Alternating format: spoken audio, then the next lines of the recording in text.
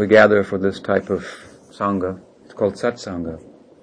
Sat means truth, reality. So discuss about the nature of reality. So the people that do that, who are truthful, they must know the truth. And when those people who are supposed to be the disseminators of truth and knowers of truth are corrupted, this is the principal sign of Kali Yuga. Kali Yuga means time of hypocrisy. So hypocrisy means what? That you have a person who says he's one thing, but he's actually something else. So in the Brahmanas, it means deep thinkers, actually. Deep thinkers. Because we can think quite a bit about the surface, but thinking about God means to go beneath the surface. So when persons in that position are corrupted, then everything is corrupted. That is Kali Yuga. So at the time of Maharaj Parikshit, Kali Yuga's time was also coming. And so the corrupt Brahmanas had an effect on his life, because the son of a Brahmana cursed the king inappropriately. One rishi was sitting in trance, and Maharaj Parikshit was in the forest. That rishi did not honor the king. The king then garlanded the rishi with a snake. He was in samadhi. It seems inappropriate. The rishi's son cursed the king to die in 7 days. Now we know from everything else about the life of Maharaj Parikshit that he was a great Mahatma, Raj and Rishi at the same time. So sometimes we find in the life of great persons something that appears to be a discrepancy. But as a result of that apparent discrepancy, something wonderful happens. That is not the same kind of corruption that I'm talking about. That is a different arrangement. Just like Parashara Muni. Parashara was a Muni, great thinker. And one day he was walking to cross the river, going to cross the river, and he saw a daughter of a fisherman. And he fell into union with her. Unbecoming. But what came from that was Vyas. Very extraordinary child. Ved Vyas, Krishna Dvaipayana Vyas. So when we look at the entirety of the life of Parashara or Parikshit Maharaj, we see they are great souls, and some small discrepancy apparent, but something wonderful comes from it. Then we can understand there's some divine arrangement. Such was the case with Maharaj Parikshit and the Rishi in Samadhi. When he came out of Samadhi, found that he was garlanded by the snake and that his son had cursed the king, then he was very upset with his son. So his reaction is also telling. He could understand Maharaj Parikshit is not the kind of person that can do any wrong. He should not have been cursed. The inappropriate cursing by a Brahman of a Vaishnav, Mahabhagavata, that is the beginning of Kali Yuga.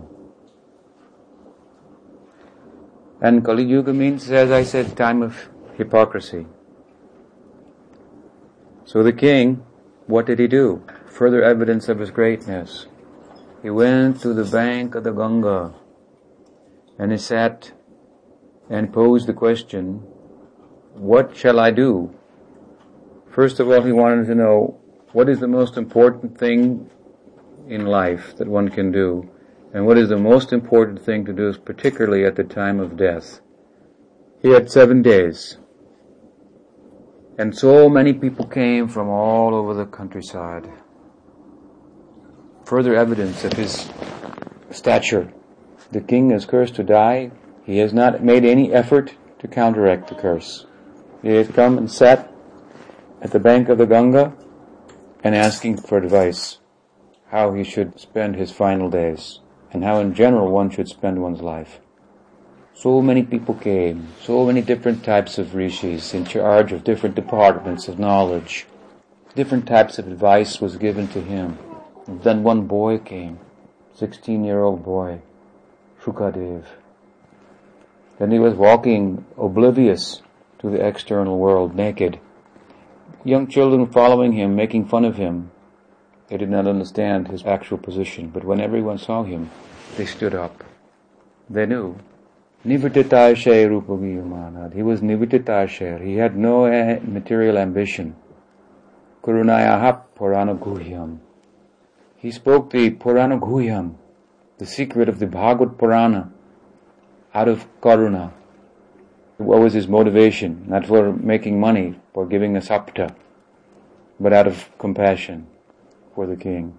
And in 17,000 shlokas, he gave a comprehensive answer to the inquiry of Maharaj Parikshit. So my point is, without the relevant inquiry of Maharaj Parikshit, we would not have Srimad Bhagavatam. And what is Srimad Bhagavatam?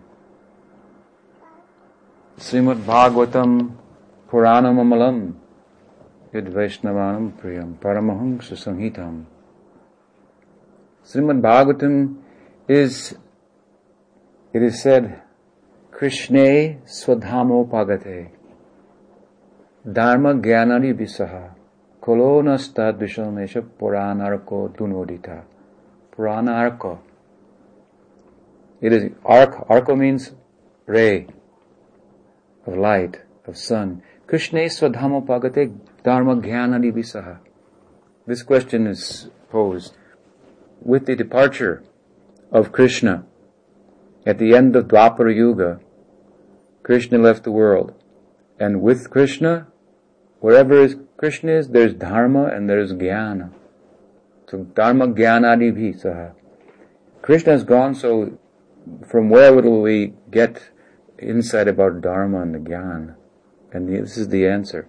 Krishne sudhamo pagate dharma jnanadi visaha kalo nasta drishamesha puranarko dunodita. From this Purana, Srimad Bhagavatam. So in Srimad Bhagavat we will get light in Kali Yuga. How much light?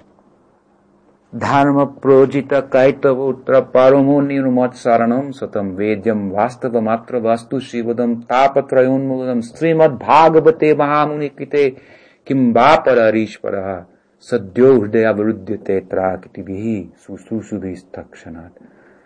Sadyo hridaya varudyate tra. This Bhagavad is so pure. Dharma projita kaitavotra. Any kaitava dharma. Kaitava dharma means any selfishness, any religious ideal that attaches to it the enjoyment of the fruit of that religious practice that is rejected in Bhagavatam. And comprehensively, projita, it means karma marg, that is not the subject of Srimad Bhagavatam, and Gyan marg, which results in mukti, that is not the subject of Srimad Bhagavatam. Dharma projita kaitavotra paramo nirmatsaranam satam. So who is it for? Paramo nirmatsar satam.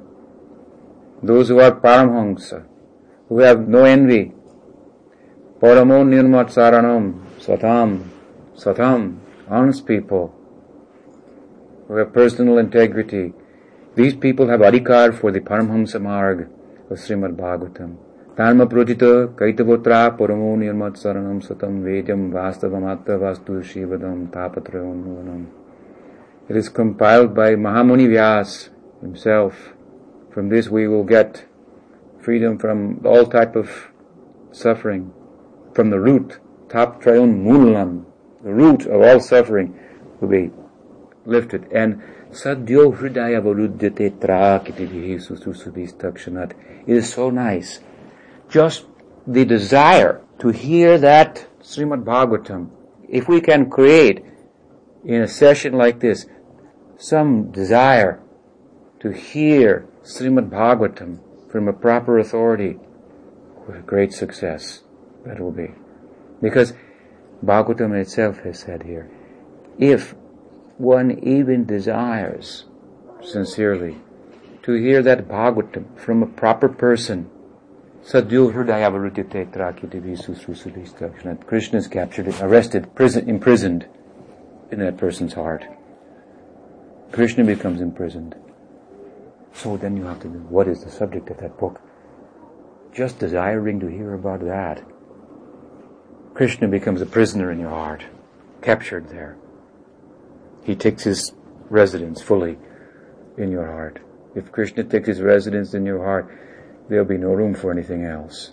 If Krishna opens a shop in your heart, all other vendors will be put out of business.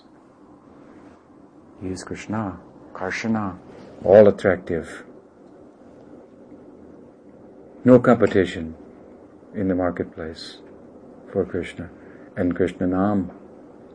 Krishna Nam and Krishna are same, only one difference. Krishna Nam is more merciful than Krishna. Goes in the heart.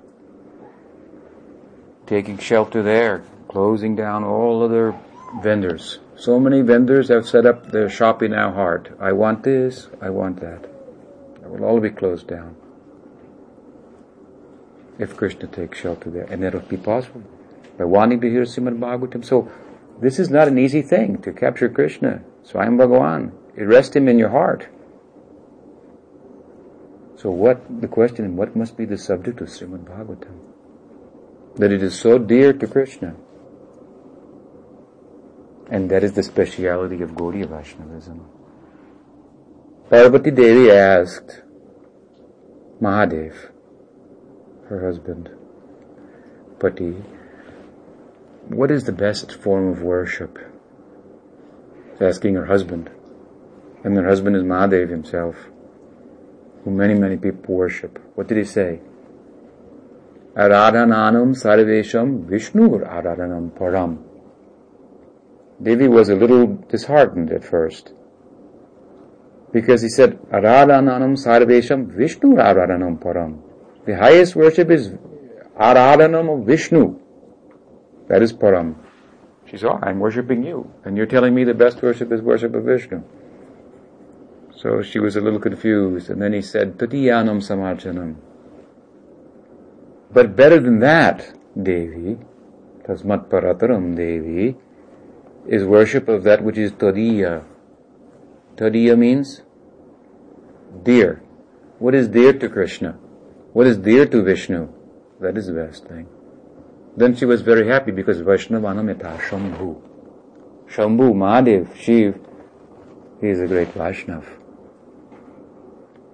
So if the devotee, the Vaishnav, is most dear to Krishna, then who is the best Vaishnav?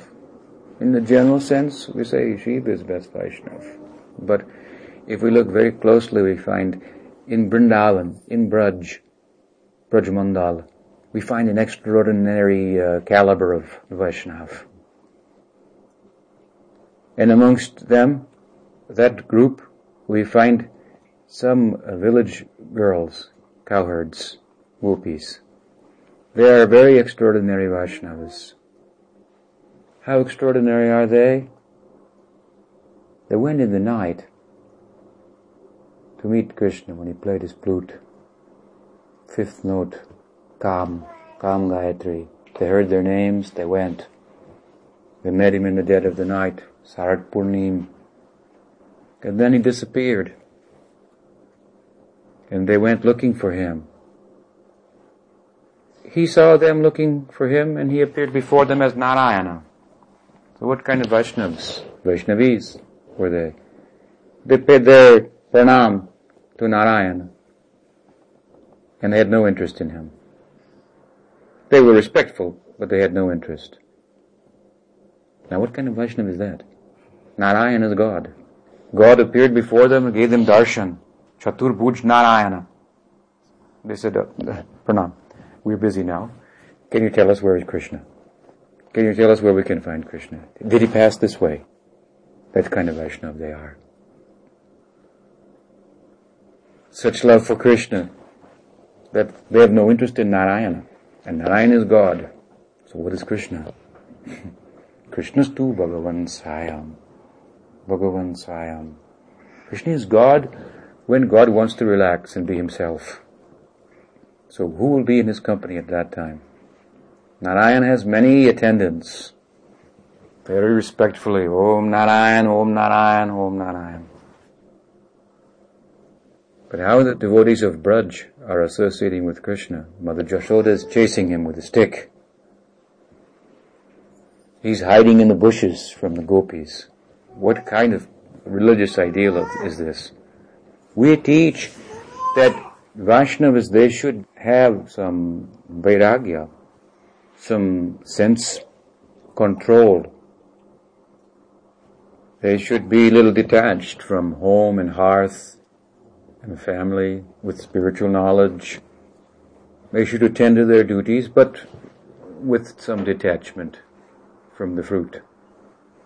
And here we find a group of Vaishnavas. They are so attached to their home, Vrindavan. They will not move from the bank of the Jamuna. Even Krishna went to Mathura and Dwaraka. They would not leave Vrindavan, Braj. What kind of Vaishnava are they? Attached to their home, to their cows, to their family members, and so forth. But they conceive of Krishna as one of their family members. This is inconceivable. You like the idea of Krishna, you have to make this connection between Krishna and those devotees whose love is synonymous with Krishna. You see, it's not enough to be attracted a little to Krishna. We have to be attracted to Krishna's devotees. Krishna says, those who say they are my devotees, they are not my devotees. Who say they are the devotees of my devotees, they are my devotees. Why is this? Now here is the point.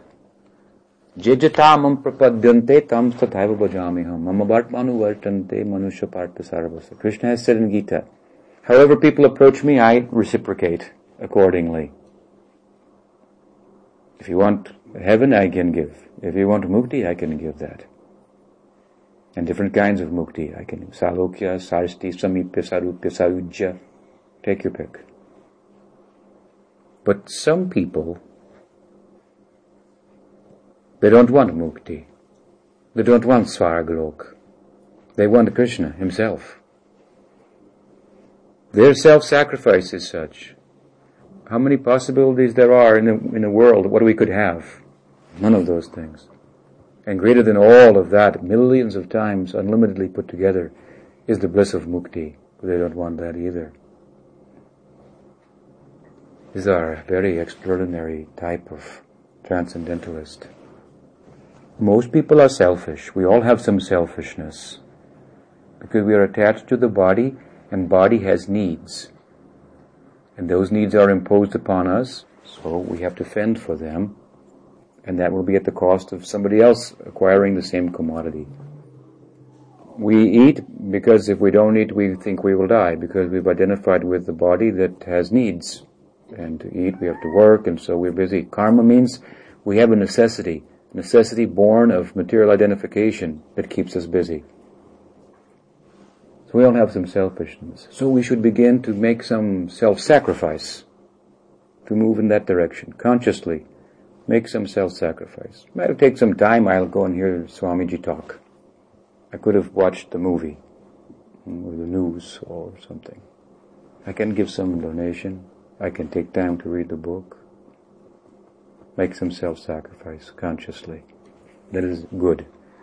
But when we go from self-sacrifice, we can go very far in self-sacrifice. When self-sacrifice reaches the pitch of self-forgetfulness, that's what we call love.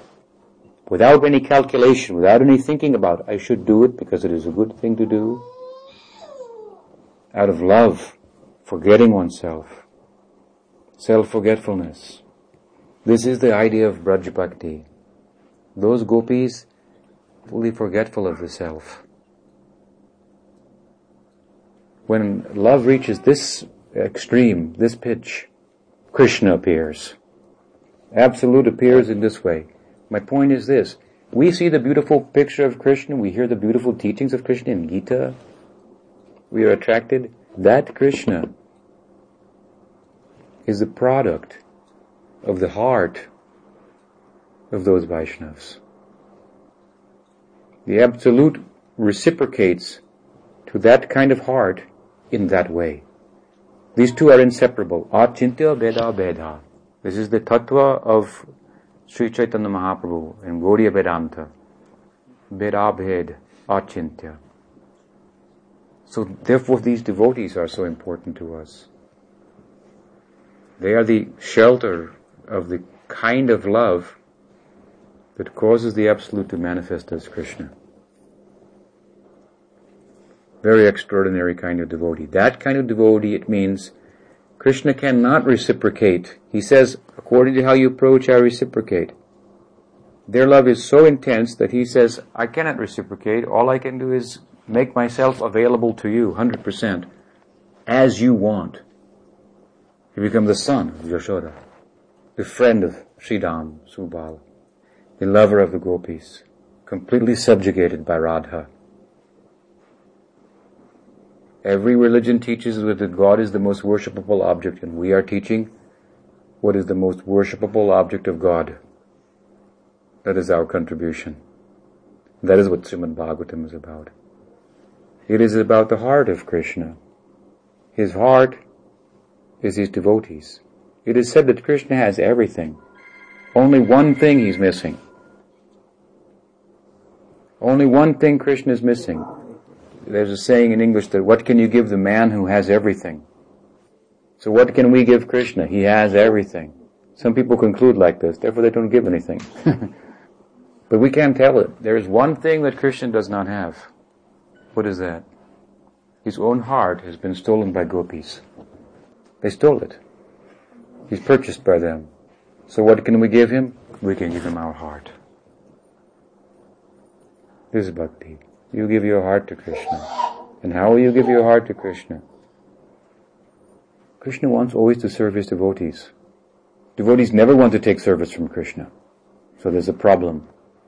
Krishna has this problem. I want to serve my devotees, but they are always very expert at avoiding me. This is where we come in.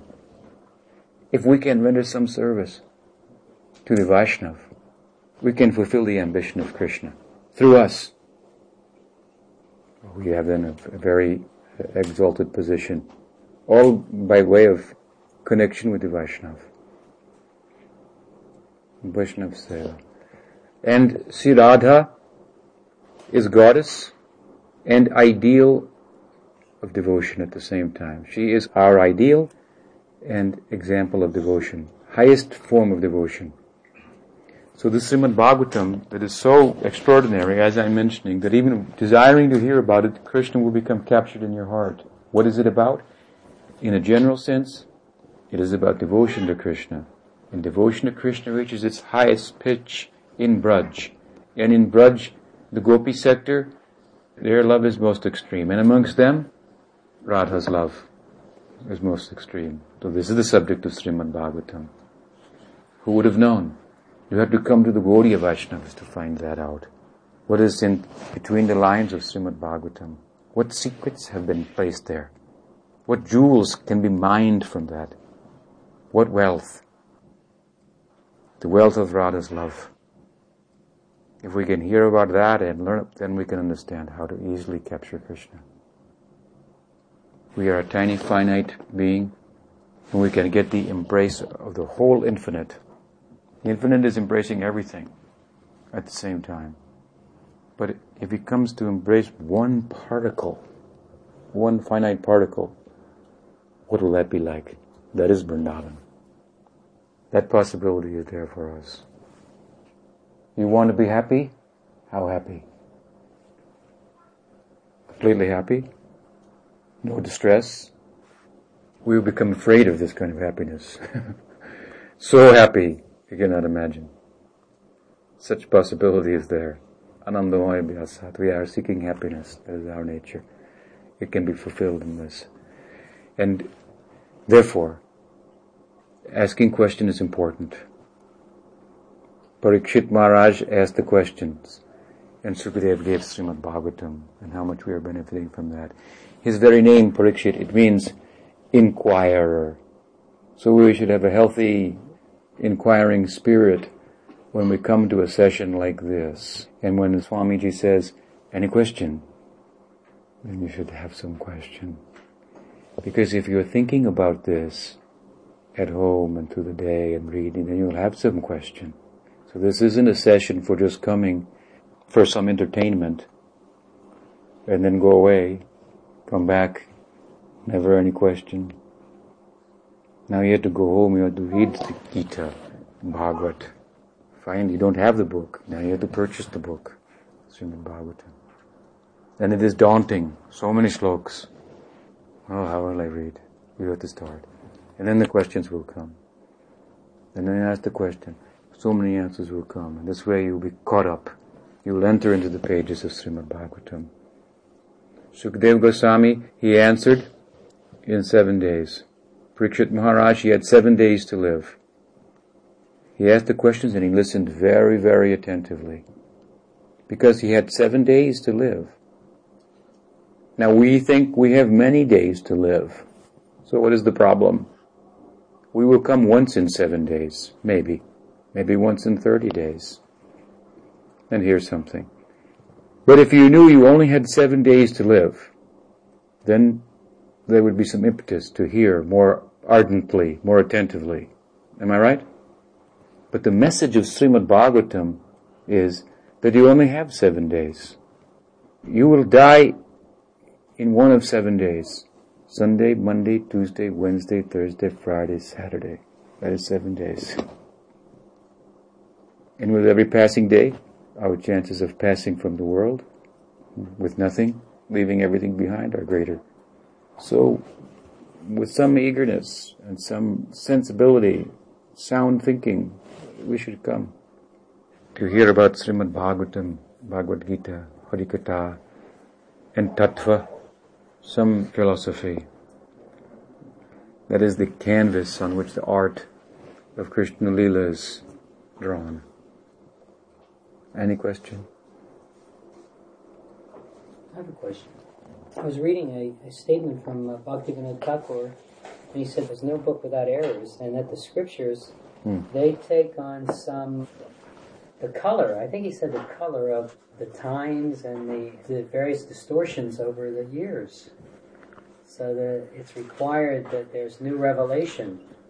But we study the Bhagavad Gita and the Bhagavad, and we consider the slokas as being revealed knowledge. How do we understand this? If Bhaktivinoda says there's no book without errors, but we say, here's the Bhagavad Gita and these are the slokas. Well, one thing is that Bhagavad itself admits to its own errors. It says, Yathag visargo janathag viplavo yasmin pratishlokam abadhavati api. He said that this book, you should understand the nature of it.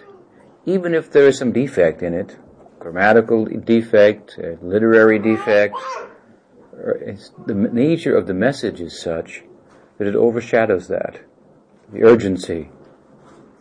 So in that sense, it admits to some type of imperfection. And that should be overlooked. Otherwise, the book itself, whether Gita or Bhagavat, they repeatedly stress the importance of, especially the Bhagavat and Gita also, of hearing from saintly persons. Tad vidhi pranipatena pariprashnena sevaya upadakshantite jnanam jnaninas tattvadarshina. So the book and the person who explains the book, there are two types of Bhagavats. The Bhagavat book and the person Bhagavat. So these go together. The person, the sadhu, continues to bring the book to life, to keep the book living. Without the sadhu, then it becomes dead. The sadhu draws light from the book as it is relevant to the time and circumstances and gives life to it. Book is the passive agent of divinity. The sadhu is active agent of divinity. The book you can read, but the book cannot ask you, so did you understand that shloka? The book cannot say, did you understand? The book does not come after you in that way. But the sadhu can say, so you read, you understood. Yes, Maharaj. What did you understand? He can ask you and go after you. So, active agent and passive agent of divinity. The sadhu and shastra, respectively. And active also means that because he's active agent, he brings the passive agent to life by explaining the message according to time and circumstance. The slokas are all good, but what they mean, how they can be applied relevantly according to time and circumstance, that is the business of the sadhu. So while there are advices like that of Thakur Bhakti Vinod about the limitations of the book, you will find in his writings that is why he emphasizes the sadhu as he does. After all, he himself was speaking about what he himself was doing, giving new life to the scripture and the importance of that. Does that answer your question? Yeah. Yes. So there seems to be some circular references in the Puranas, like Srimad Bhagavatam, which says 18 major Puranas or Garuda Purana and all those things. In those Puranas, the lines of Srimad, number of slokas in Srimad Bhagavatam is mentioned. So which precedes what? I mean, how, if Garuda Purana came first or some other Purana came first, how could that reference... Because Bhagavad is given as one of the Puranas, 18 Mahapuranas. But when Vyas was troubled and Narada came, then Narada, by his instructions, energized Vyas to rewrite the Bhagavad, actually, to edit it, to rewrite it with the maturity of his realization.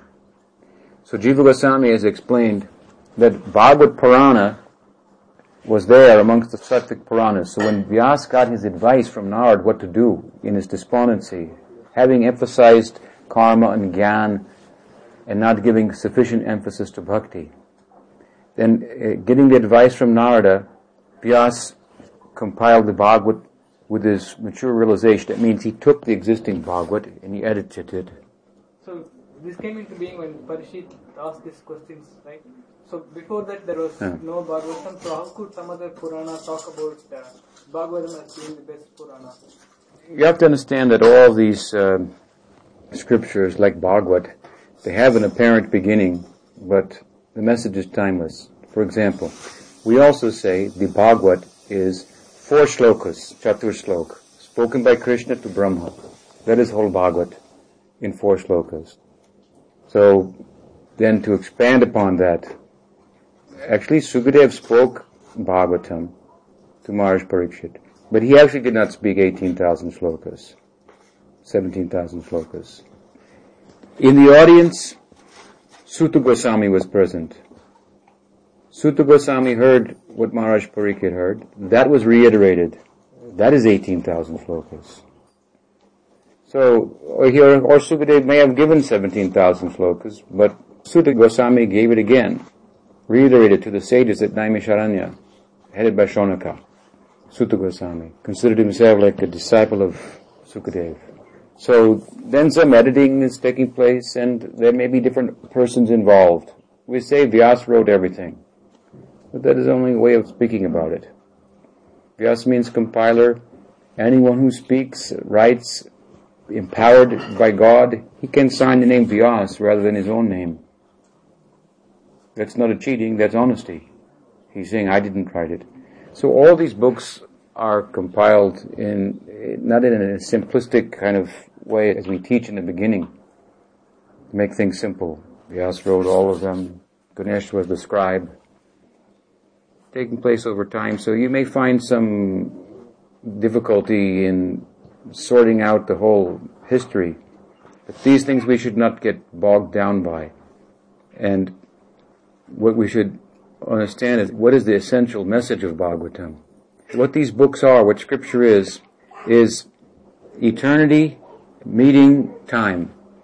Where that which is eternal meets time, then that which is eternal takes on an appearance within time and space. When the infinite meets the finite, it takes on a finite appearance. So if the book, for example, we call it the Bhagavad is a book. So many pages, ink and so forth, but we can throw it in the fire. What happened to the book? But if we study the Bhagavad, the essence of the Bhagavad, hear it from a proper person, what happens to us? Then we experience eternity and more. so we can understand its nature. So we shouldn't get caught up, because that's only the beginning of the question. Then you can go to the scholars and say the dating of the Bhagavatam, the different types of Sanskrit, from the Upanishads to the Puranas to the Gita. In a very scientific way, they have given times and dates, and these books are written centuries apart, according to their analysis. And it is a reasonable type of analysis. What will we say to that, then? There are so many arguments. So we should not allow our mind to get in the way of what the essential message of the Bhagavatam is. The nature of the mind is like a vulture. The vulture preys on dead things. So the mind tends to want to arrest spiritual things and make them dead, take the life out of them. By over-analysis of application of our intellect, we'll be repelled from a plane that is not accessible by intellect. Do you follow me? By intelligence you cannot go to Golok, to Vaikuntha, only by Shraddha. So, if we try to go there and bring the whole thing within our intellect so it makes complete sense to us, what are we doing? Does the soul answer to intellect? If it is superior to intellect, then what to speak of God? If God is superior to the soul, Jiva soul, doesn't entirely answer to intellect. That is intelligent. That is rational. We should be encouraged to know that there's something beyond the limits of intellect. That is a very confined life. So I'm answering your question like this because the fact of the matter is we can find many such type of discrepancies. That's only the beginning. And those explanations, simplistic explanations, are given to make things simple. But if someone's a little thoughtful, then they will start to apply their intelligence and find problems with the simplistic explanation. Then we have to go to a more developed explanation. But in that explanation, some of the things that we hold on to in our spiritual pursuit, they start to disappear. Do you understand what I'm saying? They start to evaporate. Then we become a little disconcerted. But things are explained in such a way that we can get a handle on that. But if we look at it closely, we find, oh, there's more to it, and we have to let go of that handle also. Am I making sense to you? The explanations that, their books were written at this time by Vyas. This is revelation. So the explanations that seem to make the revelation fit very rationally, these are Kanishta Adhikari explanations. These are explanations for neophytes only. They don't hold up to reasoning entirely. So you're asking for it to hold up to reasoning. I'm telling you it doesn't hold up to reasoning. But what you should understand is revelation is required for our spiritual progress. Grace is required. It comes through sadhus who manifest Shastra. It may be written at different times by different persons, and there may be, like I say, a simplistic way in which it's explained. It's encouraging in the beginning, but it doesn't hold up under scrutiny of intellect. So if you are properly guided, you can pass through that stage. Because some people, when those simplistic explanations do not hold up to intellect, then they go away. To make matters worse for you, Scripture stresses that it's absolute. Absolute pramana. The reason it does that is so that people will listen to it and pay close attention. And when they pay very close attention, they find out it's not absolute. It's provisional. But that has got them somewhere. And now they can go on their own strength, on their own experience. All this scripture is like an outline in the book of life. And there's one page in that book that's your page. You have to write your name on that. I could give you some kind of Kanishta explanation, some type of logic to make it sound like it all works, it all fits, but I tell you frankly it doesn't. And it hasn't scared me away. It brought me deeper within the text. Bhagavad 18,000 slokas. My Guru Maharaj used to say, that is the minimum. In the heavenly planet there are 100,000 slokas of Bhagavatam. Krishna spoke 4 slokas. In 4 slokas there's unlimited knowledge and bhakti. Mostly, the explanations of the Goswamis are for Kanishta Adhikaris. Their explanations of the Leelas, everything. Bhaktivinoda Thakur, whom you quoted, was very revolutionary. He wanted to speak in a different way about all these things.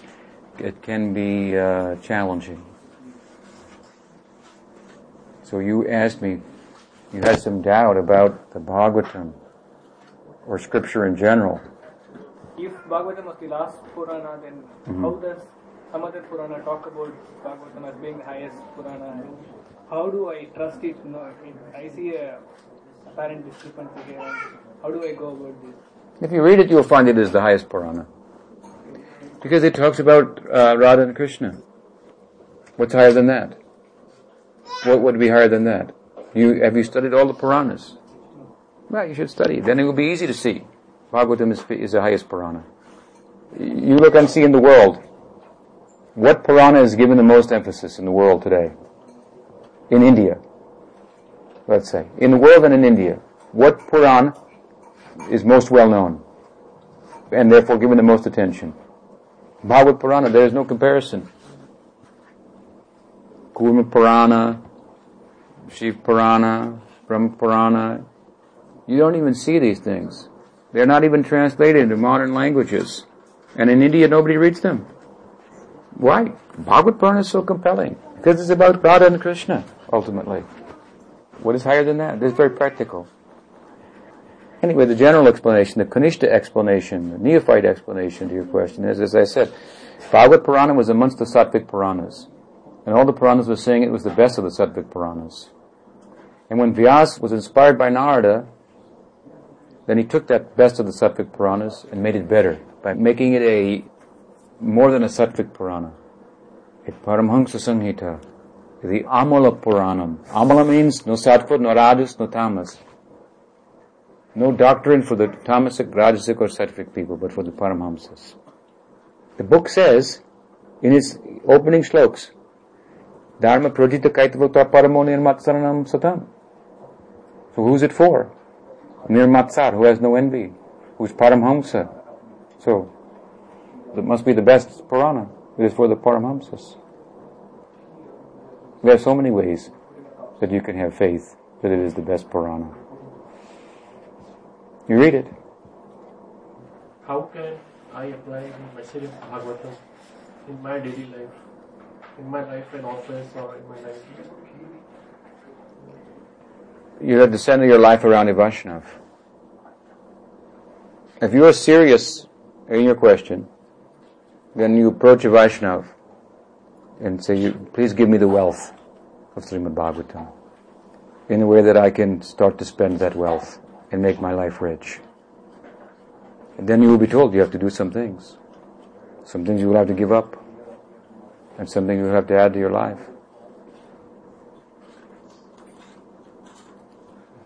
Alright, so we talked for so long, it's late, so let us take some prasad. Okay. Grantaraj Srimad Bhagavat ki jai, Vaishnava Vrinda ki jai. O Brahmanandi.